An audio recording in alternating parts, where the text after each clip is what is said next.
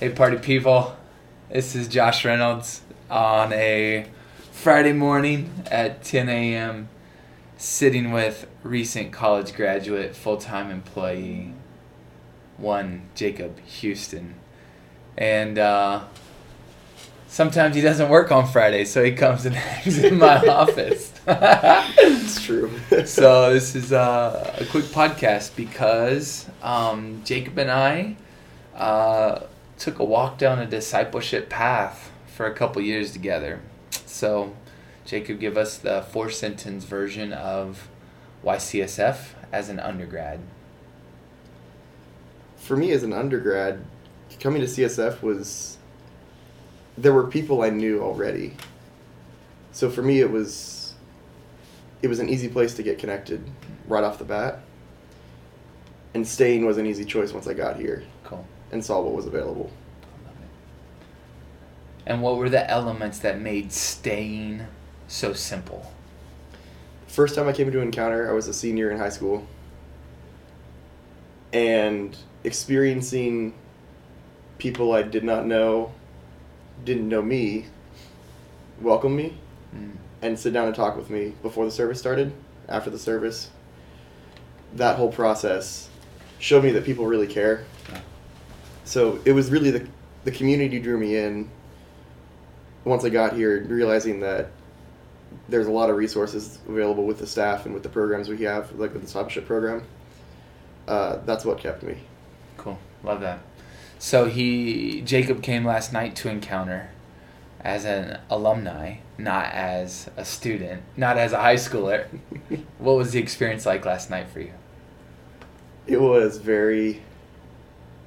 somewhat nostalgic, I guess. Hasn't been that long. It's good. But it felt like home again, which is good. That's super good. All right, and so here's the final question.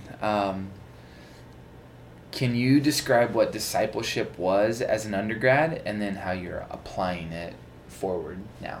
Let's see. As an undergrad, well, I should start before undergrad. I was discipled, even though I didn't know it, through middle school and high school. And then I received training through the discipleship program here on things like theology and a good background. But what it really came down to in college was actually meeting with people and spending time with them and listening to their stories and sharing with each other. So what does discipleship look like in your world? Intentional discipleship look like in your world now? So as a senior, I had a leadership position here at CSF, which allowed me to, part of the position was to meet with people and disciple people. For me now, that's continuing those relationships. Starting to look at where I can develop new ones, but definitely continuing the ones I've already started. Yeah. Cool. Yeah.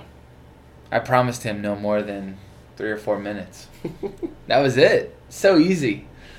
It's great. Thank you, Josh. You get the final 15 seconds here. What's the